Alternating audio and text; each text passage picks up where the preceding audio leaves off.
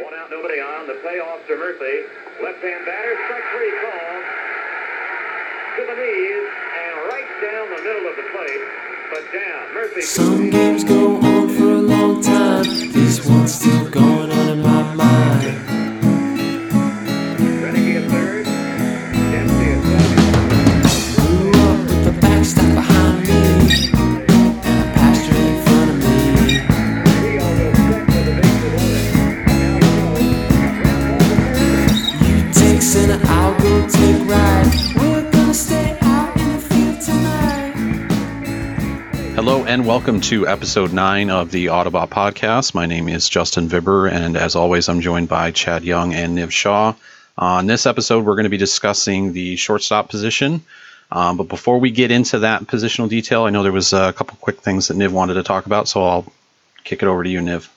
Thanks, Justin. Just real quick, I wanted to mention that on the forums, we have a post up that it just gives an overview of what's going on with the shortened season, what kind of rules will be changed, how the games caps, innings caps will be changed, and how your rosters will be affected by the COVID-19 IL. So just check out community.autonew.com and take a peek there, and just make sure that you're aware of what's going in, what it's going to look like going into 2020, and your league is aware, so you guys can make the correct choices and the correct decisions to handle this weird season. All right. Chad, why don't we start with you? Because I know how much you like to talk about Indians players. So if we're going to start with the top of the shortstop position, is there any name that you might want to mention first? So there's this guy, you probably haven't heard of him. He's sort of a young kid, still coming up. No, there's a ton of top shortstops. There's a lot of guys we're spending money on. I think Lindor is my choice for where I spend that money. Now, is that shortstop? Is that the same as saying he's your top shortstop, or just that he's your top target based on price to performance? Given that his average value in first year leagues, or average salary in first year leagues, is the highest at the position. Yeah. If he's my target, even if it's based on value, I think he has to be my top shortstop. I don't think there's any other way I could spin that. If that's where you want to spend your money.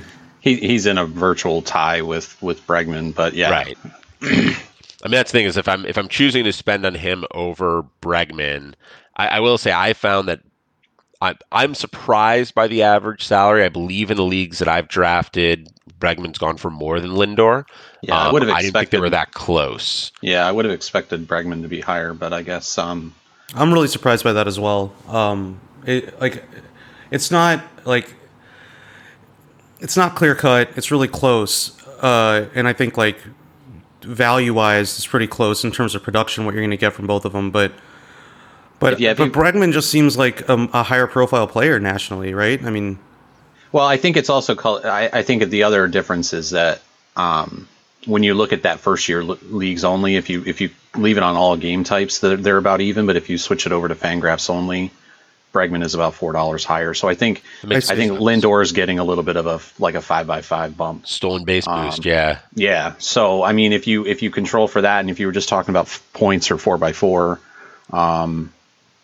I think Bregman is going for more. Well, like our 4x4 league that we recently drafted, Justin, that's exactly what it was. It was 45 for Bregman, 41 for Lindor. Yeah. And I do think I think what's driving it for me, part of it is I did expect him to go less than Bregman, and he generally has in my leagues, which is part of it. The other is I don't think Bregman's going to turn into a pumpkin or anything like that, but the trash can thing does have me a little bit spooked on the Astros, and so I don't think that there needs to be a huge discount on them or anything like that. But I'm also not sure I want to be the one to spend on them. Right. I think it's it wouldn't take a lot for a handful of pitches a year to have converted swings and misses into home runs, which is can be a pretty significant swing over the course of the season. And I just don't know we talk about like what'll happen if this guy, he had his home run per fly ball rate was a little elevated, and so what happens when some of those fly balls turn into singles or doubles or outs instead of home runs? Like, what happens if a handful of I knew that was going to be a slider and I crushed it turn into I didn't know it was going to be a slider, and so I watched it come back over the plate, or I swung at it and swung through it, or I chopped it back to the pitcher or something like that. I don't think it's going to be especially it's going to massively alter their performance, but could it move you from the top shortstop to the fourth shortstop, third shortstop, especially in a position where there's so many top guys? So many guys, yeah. It could serve as a tiebreaker where you really, it was a toss up either way, but now you're just deciding to use that as a tie breaking situation. I get it. I think the concern is real. I think that people are right to wonder what effect that might have on all the Astros this year, especially the top performing Astros like Bregman and we're going to talk about Correa later probably and George Springer. I get it. I mean, it's so hard. I mean, I don't know how you quantify that beyond just using it as a tiebreaker. So for me, Bregman's still my top shortstop. I think there's nothing in his history and pedigree that tells me that he's not for real. I mean, maybe he did get some benefit from that situation, but I think he's still right in that mix. And for me, he's still the top shortstop. And I mean, Lindor obviously is right up there as well. Another guy that I really like is Trevor Story, mostly because of his park. And I think Gleyber Torres, even though it pains me to say that, is right in that mix as well. And I think he could be a guy that has another. I mean, he's already basically been performing really well, but maybe he has a secondary breakout that puts him into that elite upper echelon tier. Because I think that the talent is there for Gleyber. So I think one thing that's worth noting, this is an Auto News specific thing, because we're going to keep eligibility from the past going forward. That's another year of Machado having shortstop. Yeah. And that's just, Machado is a known quantity, right? And he is probably not up to the Bregman Lindor bar, but he's got to be in that conversation, right, of top shortstops where you're worth spending money. But if you can find him, I mean, like, he's not someone you want to spend $40 on, but if you can find him at, like, where is he going for? Anywhere from like 17 to 30? Like, that seems, and you get another year of shortstop out of him. So 2021, the whole season, he'll be a shortstop. For first year leagues, he's at 32 to 33. And I don't know, that seems a little high. And like, I look at the guys who are just behind him, and like Gleyber Torres is, 40 cents less or something like that. Xander Bogaerts is a couple bucks less. I'd rather have either one than Machado easily. I agree. And then you start to get into like Ketel Marte at 28, Javier Baez at 27, 28. I'm not sure if I'd rather have Machado or them. Maybe that's sort of the group he belongs in. It's close. I'd rather have Marte than Machado, but I think I'd slightly prefer Machado to Baez. But yeah, it's weird because I feel like in my returning leagues, because Machado was one of the few shortstops that was thrown back in the pool because he was disappointing last year, that he was like, in some leagues he was going for a lot because there was that scarcity at shortstop and he was going for too much. And then I feel like in other leagues he was almost a discount where if there were one or two other compelling shortstop options that people were overreacting to the poor performance last year, and he was going like, I mean, $18. That's too cheap for Machado. Yeah, I would really hype him from a perspective of he might be a discount at this point. Really disappointing. Everyone, auto new players especially, really factor in the park, and you might be able to find a discount there. Not necessarily. I mean, I agree with you, Chet. If you're paying $33 for him, like, I'm not sure you're getting much value out of that. But if you can find him in the mid-20s, like, I'd probably rather have him because I think there's a potential for a little bit of a bounce back. And I mean, again, it's a shortstop filler for 2 seasons. It's pretty solid. Who else do you guys like up at that top? I mean, you mentioned a bunch of names there when we were talking about Machado. Like, we get down into the Baez, Marte area. Like, how do you guys feel about those guys? I think one of the, Go ahead, Chad. Sorry. yeah, I would say I think one of the things with shortstop is like there's like a dozen guys I like, right? Yeah. It's like it's to me, Lindor and Bregman are sort of a step above the rest. Then you get into sort of Story is probably a tier on his own. Maybe it's Story, Torres, and Bogarts, and then you get Machado, Marte, Baez, and then below that you still have guys like Simeon, Bichette. I like Corey Seager. I don't think he's at that level, but I'm happy to own him at the price he's going for. Yeah. Or roster him at the price he's going for. And then it drops off, and it gets a little bit ugly after that. But like, there's a bunch of those guys. There's enough that everybody can have a good starting shortstop in a new league. Is that what you think about it? Or well, I think, and we're this is sort of, we usually talk strategy a little later, but I think we can jump to it now because you're starting to touch on it. But across shortstop, second base, and middle infield, you obviously need your 3 starters, but you really need like 5 guys, right? And like, I like to go in, I like to have 2 shortstops, 2 second basemen, and 1 other guy. And usually there's enough overlap there that I actually end up with 3 of each through those 5 players.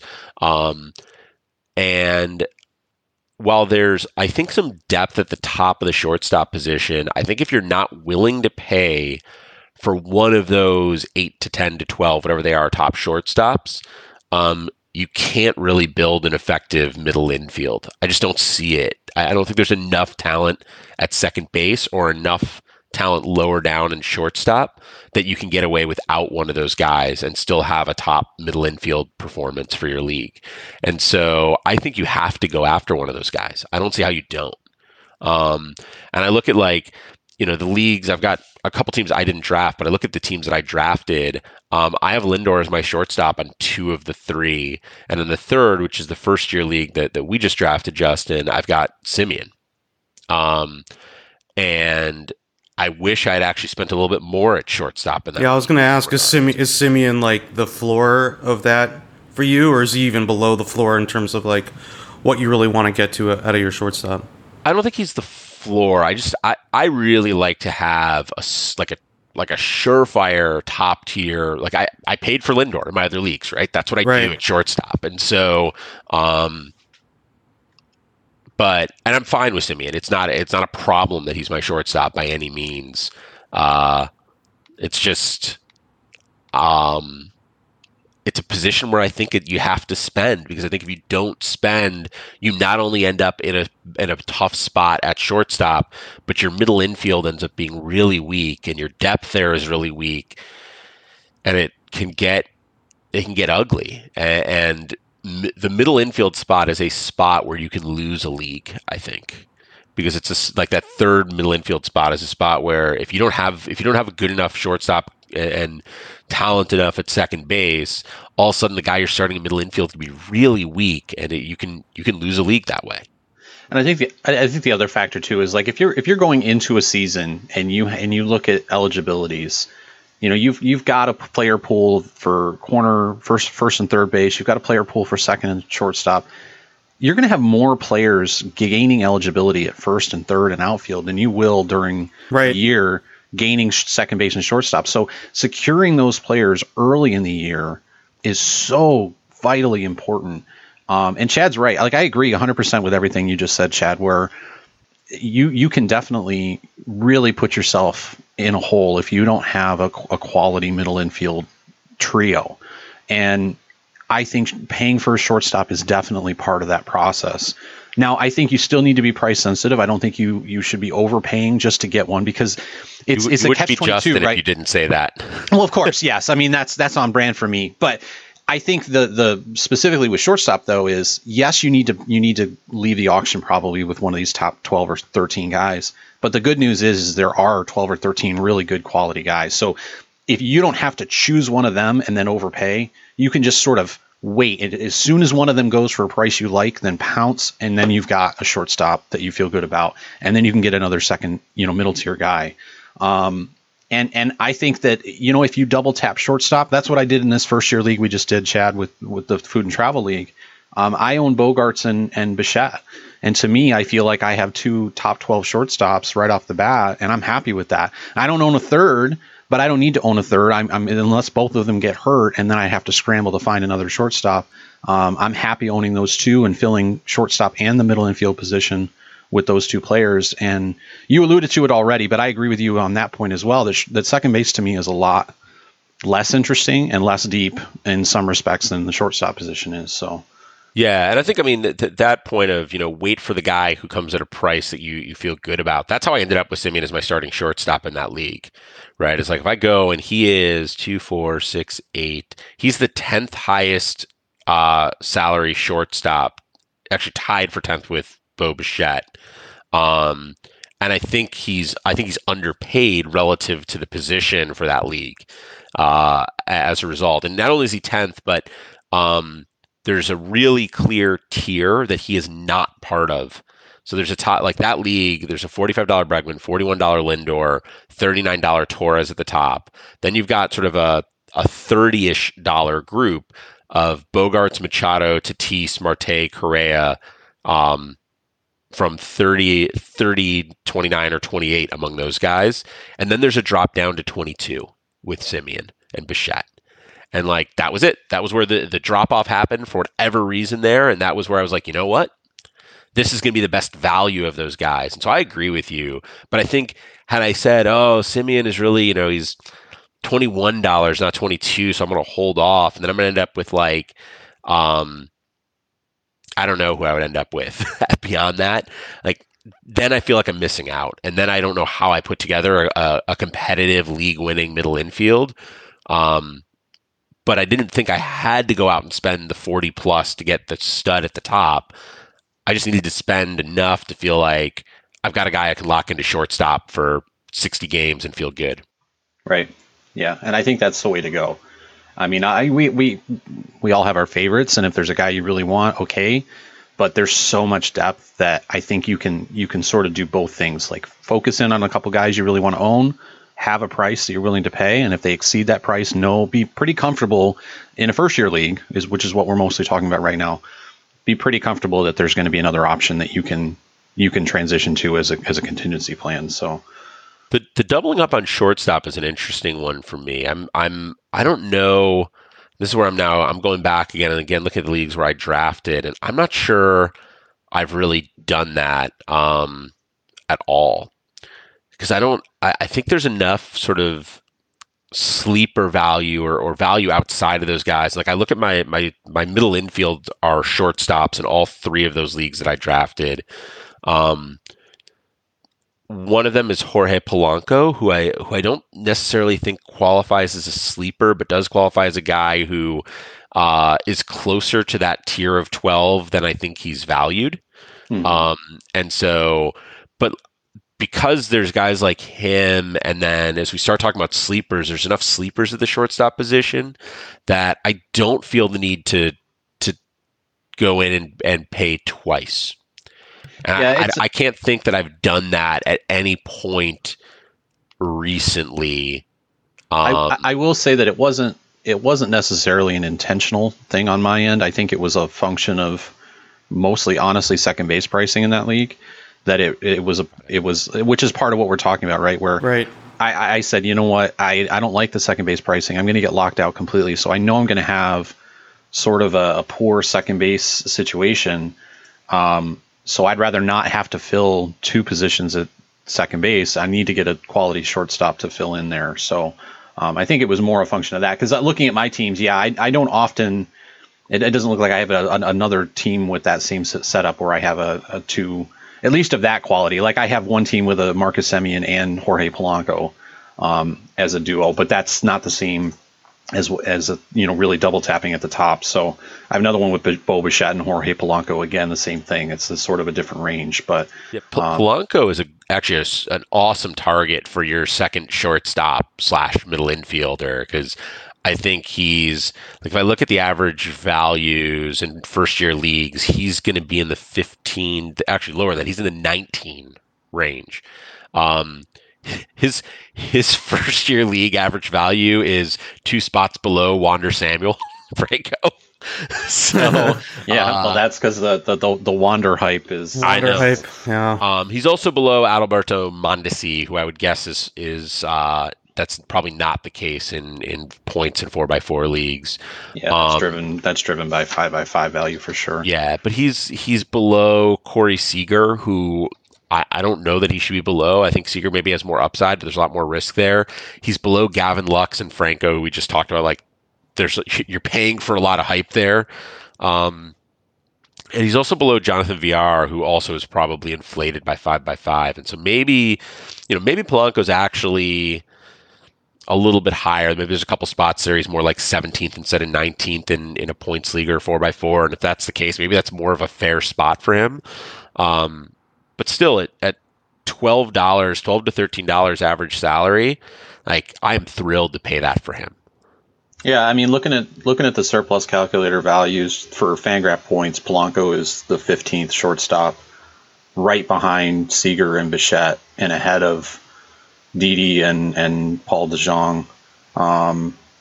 So, I mean, I think it's interesting, and Ottoneu, I feel like and because I am so price sensitive, oftentimes one of the things that I try to key in on are these guys that are just not exciting for whatever reason. Like, in general, the market just doesn't really care, and they don't overprice and they don't overhype.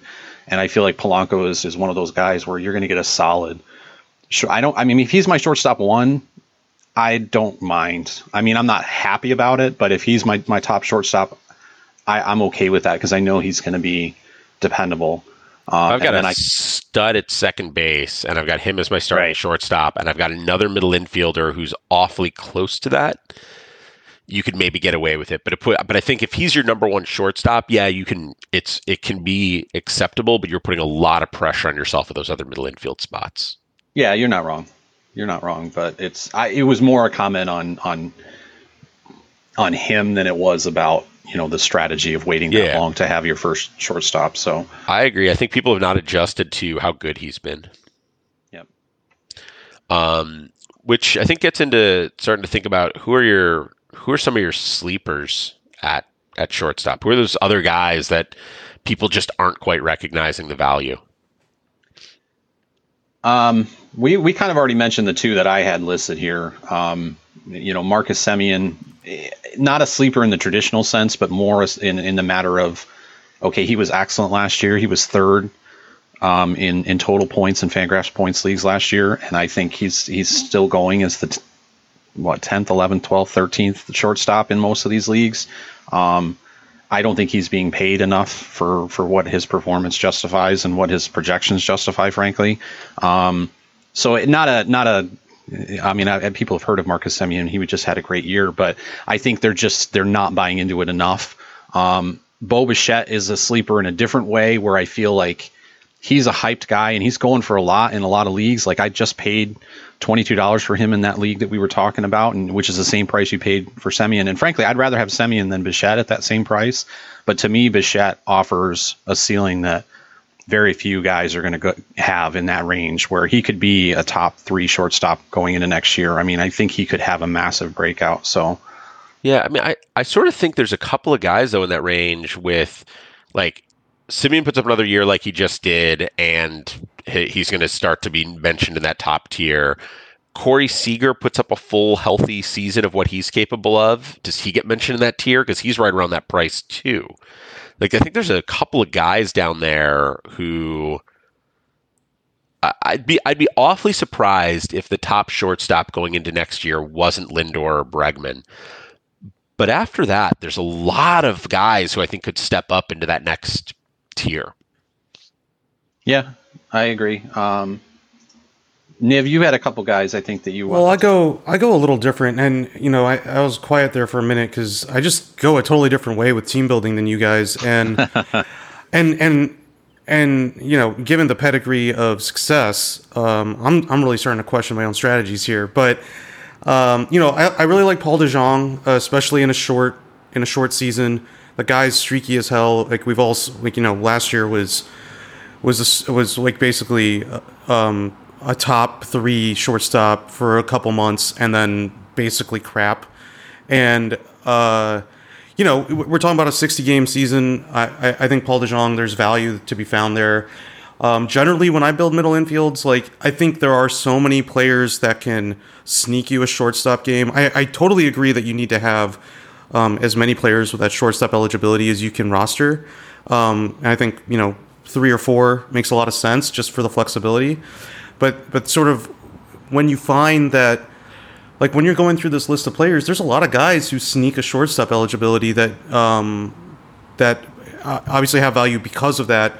But you can put together, like, a pretty interesting middle infield that won't sink your team. And I guess that's the reverse of what Chad was saying. Chad is saying middle infield, it's not just a don't sink, it's a literally, like, elevate your team out of production there, because there are top guys and there's production to be had at shortstop right now. We're in this little bit of a golden age of shortstops, right, when we talk about the top guys that we were talking about. And then for me, I'm looking at middle infield, and this might be colored by being in between, like, those late 90s shortstops, early 2000s shortstops, and now, where, like, middle infield was a don't sink place. It was like, just get enough production in there that your big bats can be big bats and your big production can be big production, and you can get it in other places. And again, this is coming from a roto perspective, like a 4x4 perspective, where you can make up production in a sense that you can't do in points. So for me, my middle infield in our league, in League One, is Nick Ahmed for $3, Paul DeJong for, what is that, a 8? Yeah, and then Gavin Lux for 10, which is obviously a little bit of a hype price for Gavin Lux, but I've had him for a little while, and I think he got ARB last year or something. So, and then there's also have, like, a cheap as Drupal Cabrera in that middle infield. There's Garrett Hampson who can steal a couple games maybe, and these are guys. It might work a little bit better in a 60-game season because of all the stuff we've talked about in the previous episodes about finding at-bats and being able to construct a matchup-based offense. But for me, like, when we're going through that list, like, those top 10 guys can cost a lot of money, and then after that, there's still a lot of guys that do not totally crush you. And I might be now thinking about it a little bit, I might be underrating, like, the difference between what you get from a Paul DeJong at, like, $8 versus what you get for, like, a $25 Machado that I was talking about earlier, or even, more importantly, a $30 top tier guy, Story or whatever, Trevor Story, who obviously is a great power option in middle infield. But for me, like, I'd rather spend my money other places, but that might just be a function of the fact that, like, I haven't wrapped my head around how much production you can get out of those top 5 or 6 guys.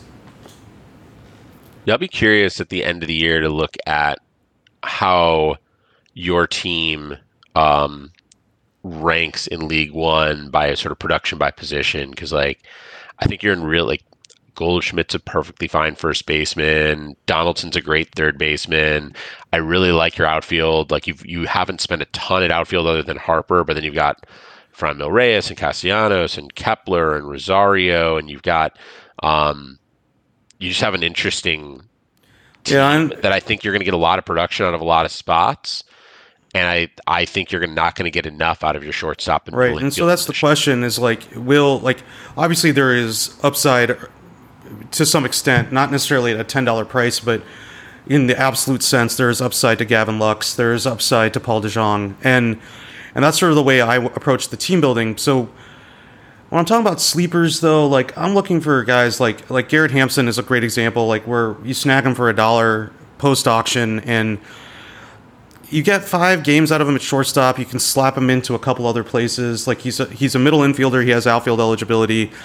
Like, I look for flexibility in these positions, but that might just be because I'm, again, underrating the absolute production. Because obviously, where I spent money for absolute production, it's Strasburg and Bryce Harper, right? It's like more standard positions, starting pitcher, outfield, like, and that might be like a real traditional way of thinking about it, and a less less recognizing the strength of shortstop in 2020, I think the sleeper. Do you guys have do you have any other sleepers? Yeah, I was going to Yeah, say. the sleeper who stands out for me, Didi Gregorius is the 27th shortstop by average value in first-year leagues. His average value where he's rostered is $5.65, and he's a guy who, like, I feel like I'm missing something because to me, he could easily be a top 10 shortstop. And obviously, last year was a lost year for him. But you go back to 2018, he was ninth in total points at shortstop. He played 134 games, and so he was seventh in points per game at shortstop in 2018. And I don't know if people just forgot about him because he barely played, or if people really think he's going to fall off that much or just don't believe he was ever that good. I don't get it. But to me, if I could have Gregorius as my second, or at that price, third shortstop, Right. and have him as a guy who might end up who I think next year could be going into seasons as a top 10 guy, yeah, I am all over that. And I am actively targeting him in drafts because I just don't understand the pricing on him. It just seems totally off by an order of magnitude. Yeah, I don't know that I'm willing to say that the upside is as high for Didi, but I still think he's undervalued. So even without thinking that he's got a top 10 upside, he's a bargain. I think it's mostly it's being injured. I mean, that always seems to have an effect. We're out of sight, out of mind. And I think it doesn't help that he moved away from the Yankees, so he's not getting that Yankees bump. He's in Philly now. And I think it's that combination that again puts him in that frame of player that I was talking about before. That's just kind of not exciting. And those guys tend to go for less than they should sometimes because nobody wants to be the one to +1 Didi Gregorius because there's a lot more exciting names out there. But you need guys like that to fill a position, especially if you're at need at shortstop. And we've talked how much in this episode about how invaluable it is to have at least two good options at the position. He's a great second shortstop with upside. Not as much upside as Chad thinks he has, but I think he still has a little bit enough to be a top 12 or 13 guy. He's getting paid, like you said. I mean 27th. Is that really how low he is at shortstop? That's crazy. That is absolutely crazy. Yeah, I see him as less than $7 average salary, and I mean that's last 10. I mean, he's getting paid very bargain basement prices for a starting shortstop. He's going to get at bats. He's going to play. Yeah, and I'm just looking right now at what I have him at the Circle Plus calculator values. I think he was in that 16 or 17 range. Let me see. Yeah, so if you're talking why you don't think he has upside beyond, why does he not have top 10 upside given where he was in 2018? Well, because to be clear, I'm writing off last year to some extent, right? It was obviously not a very good year for him. Well, okay, he's 30 years old. His career WRC plus is under 100, so he's been basically at 98. He's basically been a league average hitter. He's moving away from Yankee Stadium. Yes, he had that season in 2018, but I think that was his career year. Yeah. I don't see that being in a reasonable range of outcomes for this year. Now, that doesn't mean he's not maybe a 110, 115 WRC plus guy potentially, but I don't think he's going to put up a 350 weighted on base, and he'd have to be in that mix that you're talking about at that top 10 shortstop, because we've talked about how deep that position is, and there are a lot of other names and they're all guys that are going to be in that 350 WOBA range. So that's mostly it. It's just I think that he had a career year. Right. And it might just he's be not going to repeat that. The depth at shortstop is what's beating you there. The 10th best shortstop by total points in 2017 as well. And he did that in 136 games. So there's some guys ahead of him. He was certainly 9th, probably 8th. At least in the top 8 by points per game, unless there's something I'm missing. Do you think shortstop is better in 2020 than it was in 2016 or 2017? It could be. It could maybe. I mean, a lot of the names are similar, I would think, but Lindor and, not Bregman, but Lindor has gotten better, I think. Yeah, 2017, Lindor was in terms of total points. I'm not looking at points per game right now, but he was the top shortstop. Elvis Andrus was second, which is something. Okay, so there you go. But then Corey Seager, Alex Bregman, Manny Machado. That was Chris Taylor's really big year. Correa, Andrelton Simmons, Xander Bogaerts, then Didi. Tim Beckham had a good year that year. That was his good year. Then Segura, Story. DeJong is a couple spots lower. Yeah, so, I mean, I don't know. I tend to agree with Justin on this. The position's grown up a little, and Didi coming off like a lost season, and Philadelphia is not. I don't know. I never want to get a reclamation project that's going to Philadelphia, man. It just seems like a tough town to try to rebound in, and yeah, I mean, there's a lot of guys up there now. Would I advocate for spending more than what his average salary is going for? I probably would. Probably by like maybe up to 2x, right? Like $12, $13. You're not really unhappy with Didi Gregorius on your team at that price.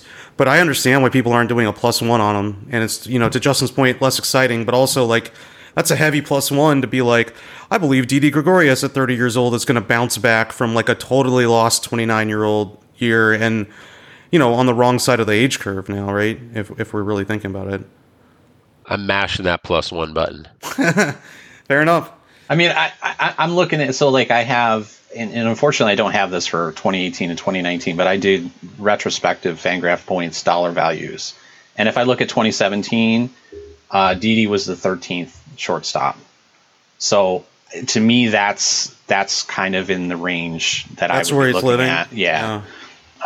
If you wanted to say that's, maybe 11, 12, 13 in that range as an upside. But he's, like Chad said, he's being paid as the 27th, and the surplus calculator has him at 17th. So, I mean, if he's the 17th best shortstop and you paid 27th best shortstop price to get him, you're making a profit all day, every day. So.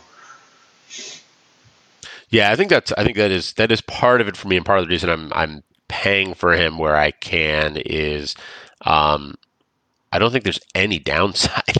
I think I'm paying for his floor.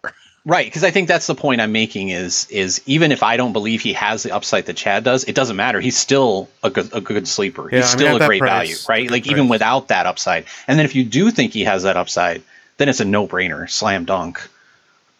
Yes, I agree. Do you want to talk about busts real quick? We probably should. There are some, right? Yeah, I mean, I think this ties in really closely to what you were saying about Bregman at the beginning of the episode, Chad. For me, Correa, I don't want Correa on my team. I think he's being paid at a price that just doesn't allow him to even, like, it's just unfair expectations is what his price is right now, I have him on this sheet here that I'm looking at as the 5th highest paid shortstop, and that's just not fair. Like, his production is not going to match that. And if you add in the Houston stuff, I think when we're talking about Bregman versus Correa, like, I'm less worried about Bregman, and I'm a little bit more worried about Correa from that perspective. And I know that's like a very narrow perspective, but in a 60-game season, it only takes like 8 or 9 hits to like really transform what your season is, right? So for me, Correa is a guy that I just wouldn't want to touch. I think the thing with Correa is, like, he's had 5 major league seasons now, and one of those seasons he was as productive. In 2017, he was as productive as his price would justify. He had a 390 on base. He had a 550 slugging. He had 24 home runs. Like, he was worth that money. Other than that, he's put up slugging. Like, he's only been, I don't know, okay. Like, he's been good. He just hasn't been great. And in 2018, he wasn't even really that good. He had a 323, 405 line. Like, he just wasn't that special. And then on top of that, he's broken 110 games once. I guess he's played 110 one time. He's gotten over 110 once. Now, maybe this year he doesn't have enough time to get hurt, and so he plays the full season or something like that. But, like, I think there's a real chance with him that like the floor just isn't baked in at all. Right. It's I mean, just, I think you're paying for what people think he's capable of instead of paying for what he's actually done and what might happen. Yeah. Go ahead, Justin. I was just gonna say, like the ceiling. I don't think you can dispute the ceiling with Correa. I mean, it's massive, but I'm right there with you, Chad, on that. On it's the biggest thing is a playing time function. Is he's just been hurt, and when you have just 2 seasons ago where he was so bad, relatively speaking, in that season, that's a concern.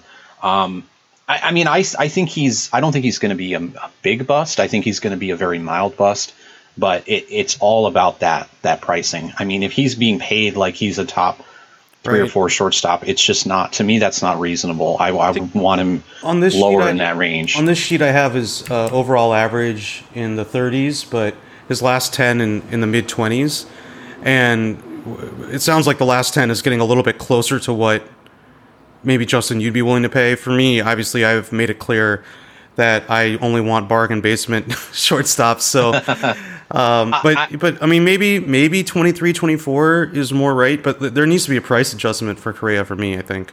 Yeah, I mean, I'm all in the mid 20s, even the upper 20s. I'd be in on Correa, but in most leagues he just wasn't going for that. He was going much higher. His average value in first year leagues is 23. Is it really that? It's dropped a bit. So maybe there is, because I'm looking at the overall. Maybe there's an overcorrection.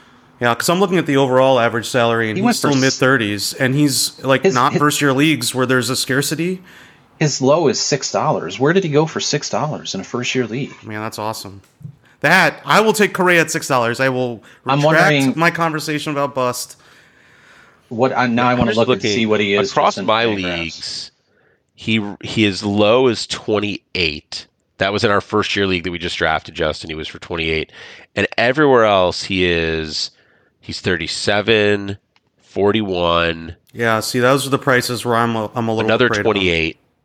Yeah, so like and then 35. I changed the filter from all first year leagues to only Fangraphs points, and his average salary jumps up to 20, just a shade under $30, and his lowest salary is 26.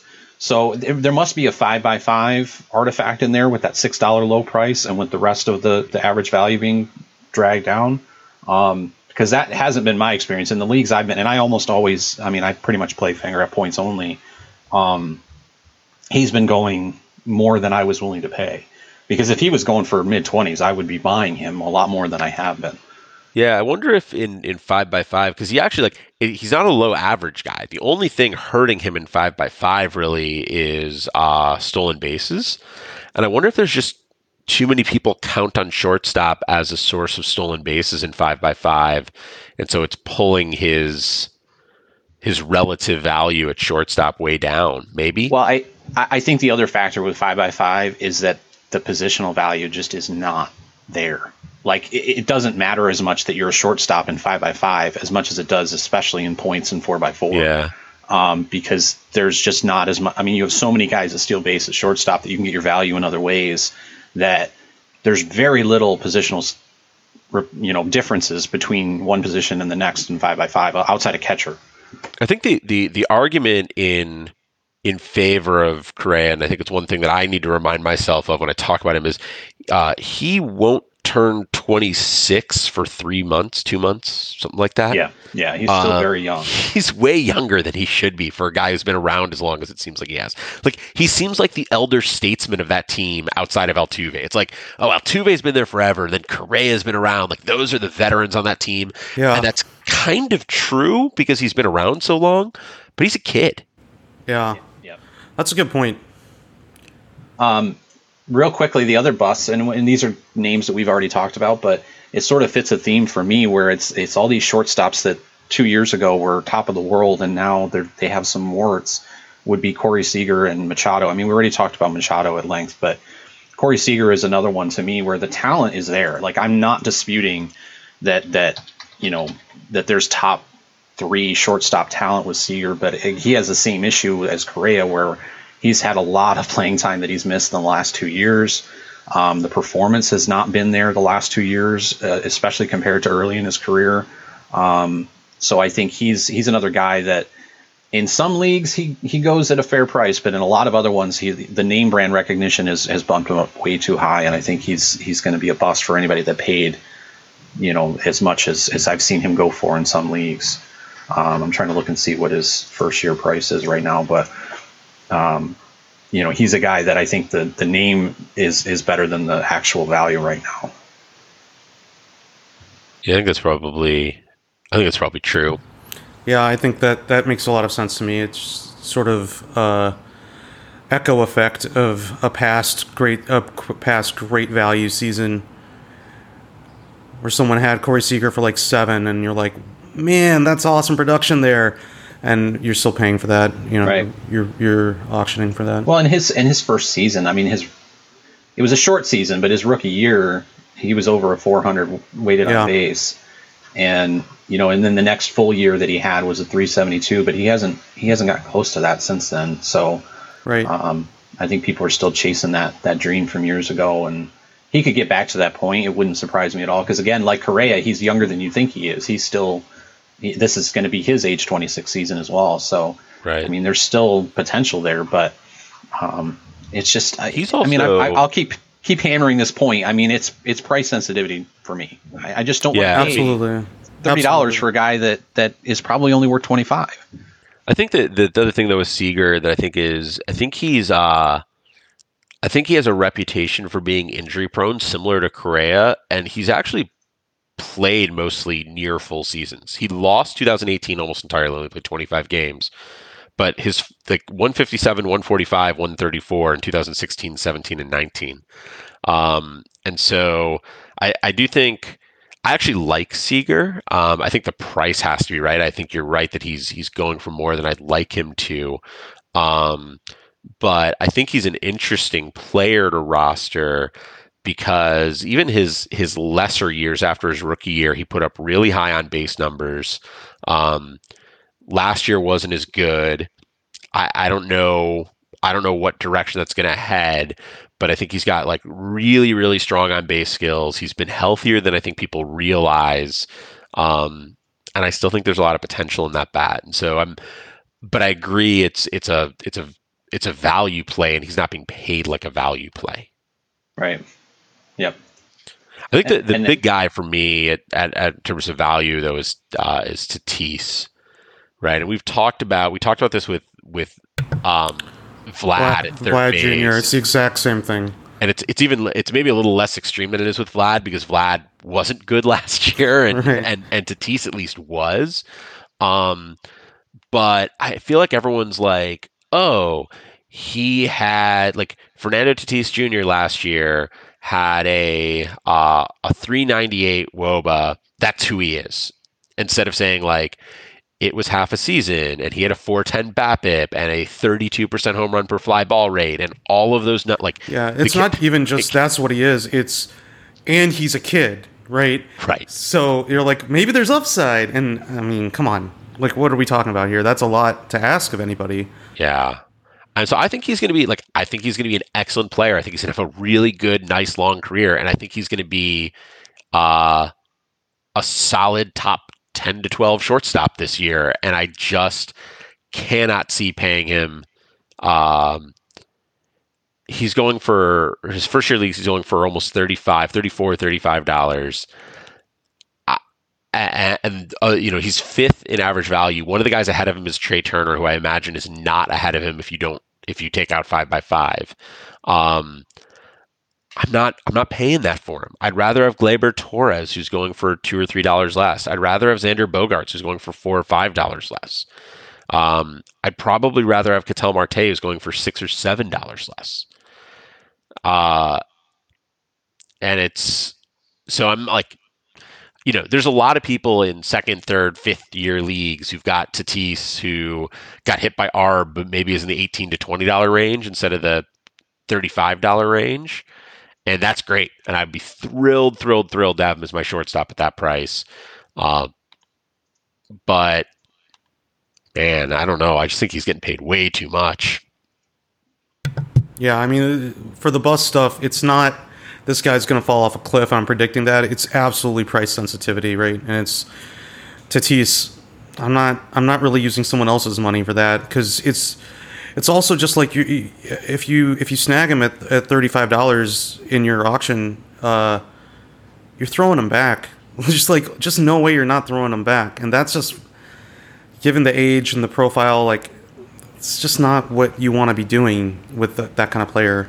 Yeah, I mean, just an example, in League 670, which is a Saber points league I'm in, I went into the offseason with a bunch of talent at middle infield, or as I felt like I had a bunch of talent at middle infield. I had Lindor, Polanco, and Tatis all at shortstop, all at prices I was comfortable with. And I was able to trade Tatis, a $12 Tatis, after ARB, for a $16 Tommy Pham, a $7 Nick Solak, and a $4 Luis Robert. It's like, Tatis is a great value, but like, I was ecstatic to get that amount of return for that value. I've strengthened myself significantly in the outfield, plus got a replacement at middle infield in Solak, who I think has a lot of upside. I just think his reputation and his name are just outpacing what he's actually going to produce. Yeah, I agree with all that. I don't really have anything more to add on that. I think he's an interesting guy, because I think the hype was massive last year, and I kept waiting for the performance to downgrade, and it just didn't. So I think that's another thing that I think is stuck in people's mind is, well, you said last year he was paid too much and too hyped, and he was just as good as we thought he was going to be. And it's like, okay, yeah, but it was driven by some things that just are not going to be sustainable. And if you're paying that price for expecting a recurrence of that performance, is just not reasonable. So, which is, I mean, that's what Chad just said. I'm just repeating at this point. You guys want to move on to prospects? Yeah, I mean, the big name obviously being Wander Franco. I mean, let me frame the question this way. We're all pretty much going to agree that Wander is the best shortstop prospect, considering he's the best prospect in baseball overall. Yep. What would you be willing to pay in a first-year auction for Wander Franco? Not enough. So what would that? I mean, regardless of how much he will go for, whether you'd win him or not at the price, how much would you pay for Wander Franco? This is such a weird year, and it's a great question. That. Yeah, right. Maybe, because well, yeah, this is probably not the best. Like this year, I don't want to pay for guys. We've talked about this in some of the past episodes. I really don't want to pay for guys who are not going to produce this year, and I don't think he's going to do it this year. Yeah, he's just going to sit at home, right? I mean, okay, so it's the only way to make that an interesting question then is to say, assume that 2020, in an alternate universe where COVID didn't happen, this was a normal year. Heading into the season, we lived in that universe. Well, so do I. Like, let's pretend that we do. How much are you paying for Wander Franco? How much for a pretty near ETA consensus top prospect shortstop? So it's realistically his ETA is what, middle of next year? Yeah, I think so. He wasn't coming up this year. Well, I mean, I think that's optimistic. I think he was coming up this year. I absolutely think he was coming up this year. You do? Yeah. It's interesting. All right. So what's the number? I guess like I would $9 to $11. Like I think maybe a little bit more than that, because I just don't like. I don't like paying for a guy. I don't like paying for it in a way that like assumes top 15 major league immediately, and that's limiting, right? That's like just limiting in terms of what I'm willing to spend. I don't think $9 to $11 gets him in any league right now. Like if he goes for auction, I'm not even sure I would go that high. I think I look at him like he made it to high A last year, which is great. He put in about half a season there. He did the basic things he does well. Like he walked a lot. He didn't strike out a lot. He put the bat on the ball. He did not show much power at all at that level. And so I think there's still more development that needs to be there. And so I don't think he was going to be up this year. I think had he gone to AA this year, I think you would have seen him struggle and continue to need to develop that power. And I think the Rays would have given him some time to do that. And I think he would have been up next year. And so I'm starting to think about like, what would I want to pay him next year for a partial to maybe almost full season of production? And then I'm thinking, I might be happy to go into next year with him at $8 to $10, which means I have to pay him $7 to $9 this year, but he's going to get some arbitration, which means really I'm looking at $5-6, and so I'm going to own him nowhere. Right. I'm not even going to be close. What's your answer to the question, Justin? I probably would have said something like $8, where it's enough that I might have a chance at winning him, that it's reflective of, I think, what his value is as the number one prospect in baseball and with a ton of hype, but also low enough, like Chad suggested, that I might actually see some return out of that beyond just trading him. Like 2 weeks ago, you spent $10 on him. I did. But for the context, yes, you're absolutely right. For the context there, though, I didn't prep for that draft at all, and I just was winging it. So, and yes, if it had been normal Justin drafting in that league, I never would have spent $10. I wouldn't have even placed a bid on Wander Franco in that league. But I was just having fun. So that I was just trying to own a lot of the guys that I also own Moncada and a handful of other guys that I normally wouldn't even get near. Because that was what I chose to do. Roster them somewhere, so might as well right. This is my fun league, and I'm just going to try this out, and I'm going to buy into the hype. I also bought Julio Rodriguez for $8 in that league. So I mean, I was just clearly just a mad lad and was just doing whatever I wanted. So, but the advice that I would reasonably give to other people is no, I wouldn't spend, especially this year. And yes, we can't just pretend that the situation isn't what it is. But even if it weren't, I probably wouldn't have gone higher than $8 for Wander Franco. But he's not the shortstop prospect I would spend the most on, though. Interesting. So who would it be? Wow. How is that even a thing? He's the number one prospect in baseball. You guys aren't. I mean, I guess once you define prospect, but Gavin Lux is still a prospect. Right. And he's going to produce at shortstop this year. He's actually playing. And I would absolutely pay more for Gavin Lux right now today than I would for Wander Franco. It's not even a question for me. Yeah, I think it's cheat. I mean, I know I put Lux on my sheet as a prospect here, but I think that's cheating. I really do. I mean, like, he started last year. Like, he was a Major League Baseball player last year, and like, I know technically he's a prospect, but I mean, he's not technically, he is a prospect. It's not like he had 82 plate appearances last year. He played 23 games. He started baseball games for a Major League Baseball team last year. I feel like that's. The next episode we're not covering second base the next episode. It's just going to be a semantics episode. We're going to define all these things. And so we're all on the same page. Does Gavin Lux count as a prospect or not? Yeah, but your point is taken. I mean, Lux will be with the big league club. He has a job this year that is above that is obviously puts him head and shoulders above anyone who is staying home this year, or even on a 60-man roster that may not get as much run. And I think I said before that I would have wanted to get Franco in like the $5 to $6, maybe $7 range. Like Carter Kieboom is in that range for me too. Yeah, that was another name I had listed. Yeah, Kieboom is he a prospect, Niv? He's definitely a prospect, and he might come up this year, right? I mean, he might come up with the club this year. I think he's going to be the starting third baseman. He's the starting third baseman. Yeah, there you go. Yeah. I mean, because just so it's clear, he played 11 games and had 43 plate appearances for the Nationals last year. Yeah, but that's a cup of coffee. I mean, Gavin Lux was on my auto new team last year. So where's the line between 40 and 80 plate appearances that moves a guy from cup of coffee to no longer a prospect? I would say 53. Is that what you want to hear? No, yeah. I mean, Kieboom obviously has the job, though there's so much depth on that Nationals team that like having a starting job there isn't as meaningful as it'd be at for other teams. But yeah, I mean, it's about time they've been really holding that card for a while. It's been 3 years straight of maybe Kieboom's ready, and this year they're finally just pulling the plug or whatever, however you'd say it, executing that program. So that's nice to see. That's how you would say it. That's how I would say it, yeah. I mean, another guy that sort of fits in this category of guys that are technically prospects but are, probably going to see a lot of time this year is Nico Horner for the Cubs. Yeah, great call. I don't know that. I mean, he's below Lux for sure. He might be in the same range as Carter Kieboom is, but he's another guy. I don't know how his playing time might shake out with what's going on in Chicago.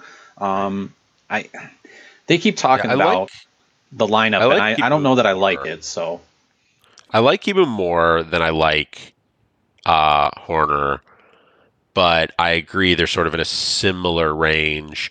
I don't. I mean, is Horner? Is he the second baseman if it's not Kipnis? Is that sort of the that was my hope, that he would win the second base job, but it seems like the buzz is not that he's not going to win the second base job, and I don't get it. I would rather start Horner and then just have Kipnis be the veteran backup that can fill in if Horner falls on his face. But yeah, I mean, I'm looking. It looks like it's like a Kipnis, David Bote.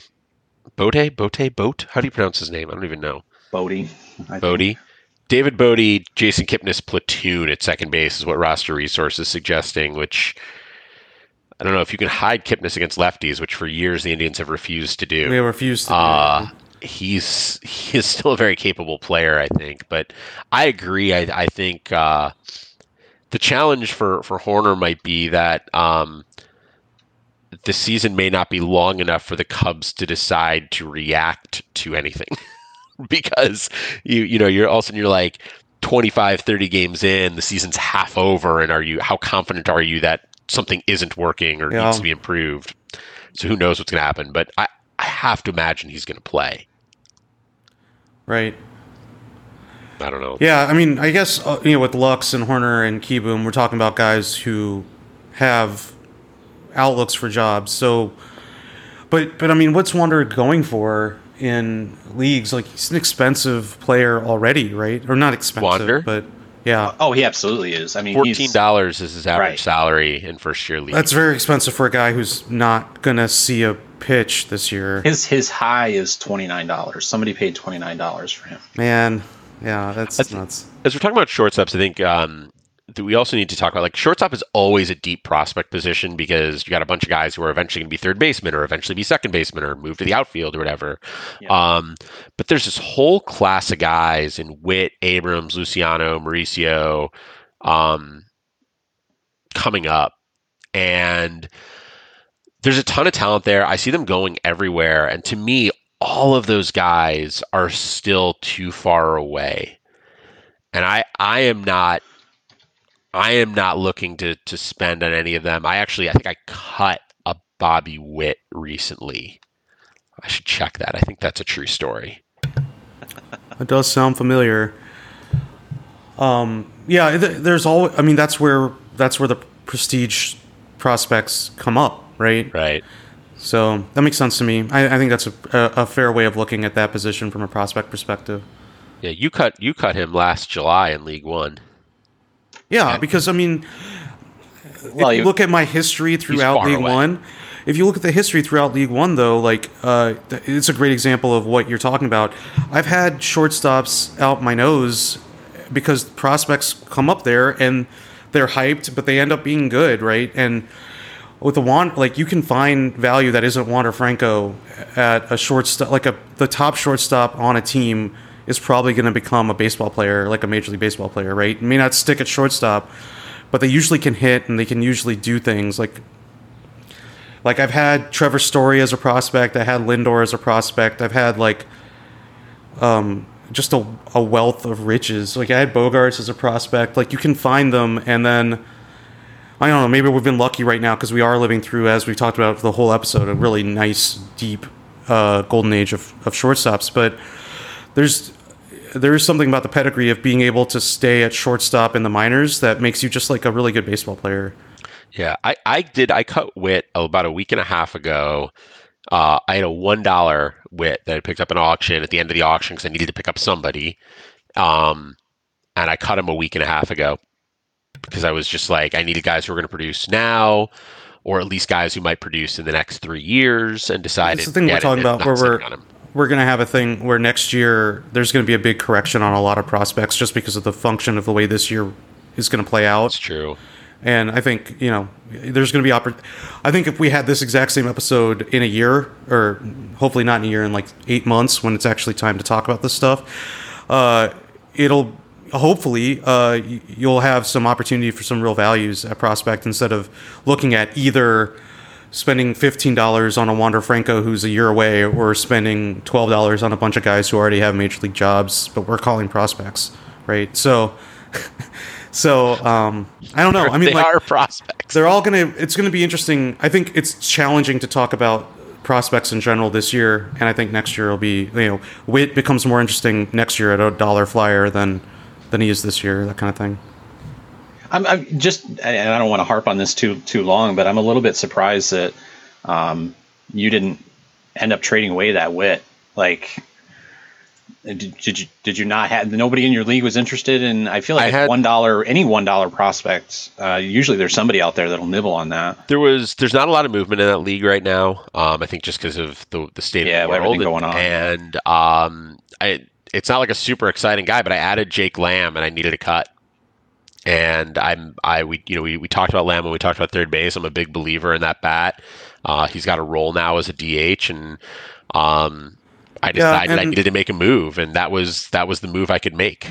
And I think, again, when we're like, this is the year where we're really going to underscore like position flexibility and guys who get at bats over dollar flyer prospects that are 3 years out, right? Yeah, and I wonder about that too. That if this had happened last year, or if in the alternate universe where COVID didn't happen this year, it might be a little different. Right. You might have been able to say, "Hey, I'm going to cut Witt unless somebody makes me an offer," and then somebody would have given you, something that would have been better than Lamb, or at least something. Right. Yeah, I mean, I think that's possible. He got added. I mean, he got picked up. Looks like he was added right away for $2. Yeah. Yes, he actually got picked up off waivers. So what happened? I cut a $2. I wasn't a $1 Witt. I cut a $2. Oh, okay, yeah. And he got claimed off waivers. I was misreading. Yeah, $1 was the cap penalty. Yeah. Yeah. So maybe somebody would give me something better. I don't know, but I think at the moment there was a guy I wanted to add. I looked at my roster, and when I look at my roster in that league, it's not that there aren't other guys that I have in that roster who I think are maybe less valuable in theory than Witt, but like, honestly, like, I kept Jordan Groshans instead of Witt. I think he's a more interesting prospect to roster at this point, given proximity. And maybe that was a mistake, but honestly, I'll probably end up cutting him too before too long. Yeah. I mean, I think, we're beating this a little bit, but it's just it's very hard to keep someone who isn't going to see pitches this year. And, I mean, you're going to have to find the exact right value and the exact right player if you're going to do that, I think. Yeah, and I think the only times that you're going to do that is somebody that's like a clear-cut top 25 prospect. Then maybe you could somewhat ignore ETA, but right, it'd have to be one of the really top guys. So, all right, well, we're over an hour on the shortstop episode here, and we got sidetracked with some definitions, but we will transition over to second base on the next episode, and we'll keep this positional series chugging along. So thank you for everybody who was listening, and have a good one.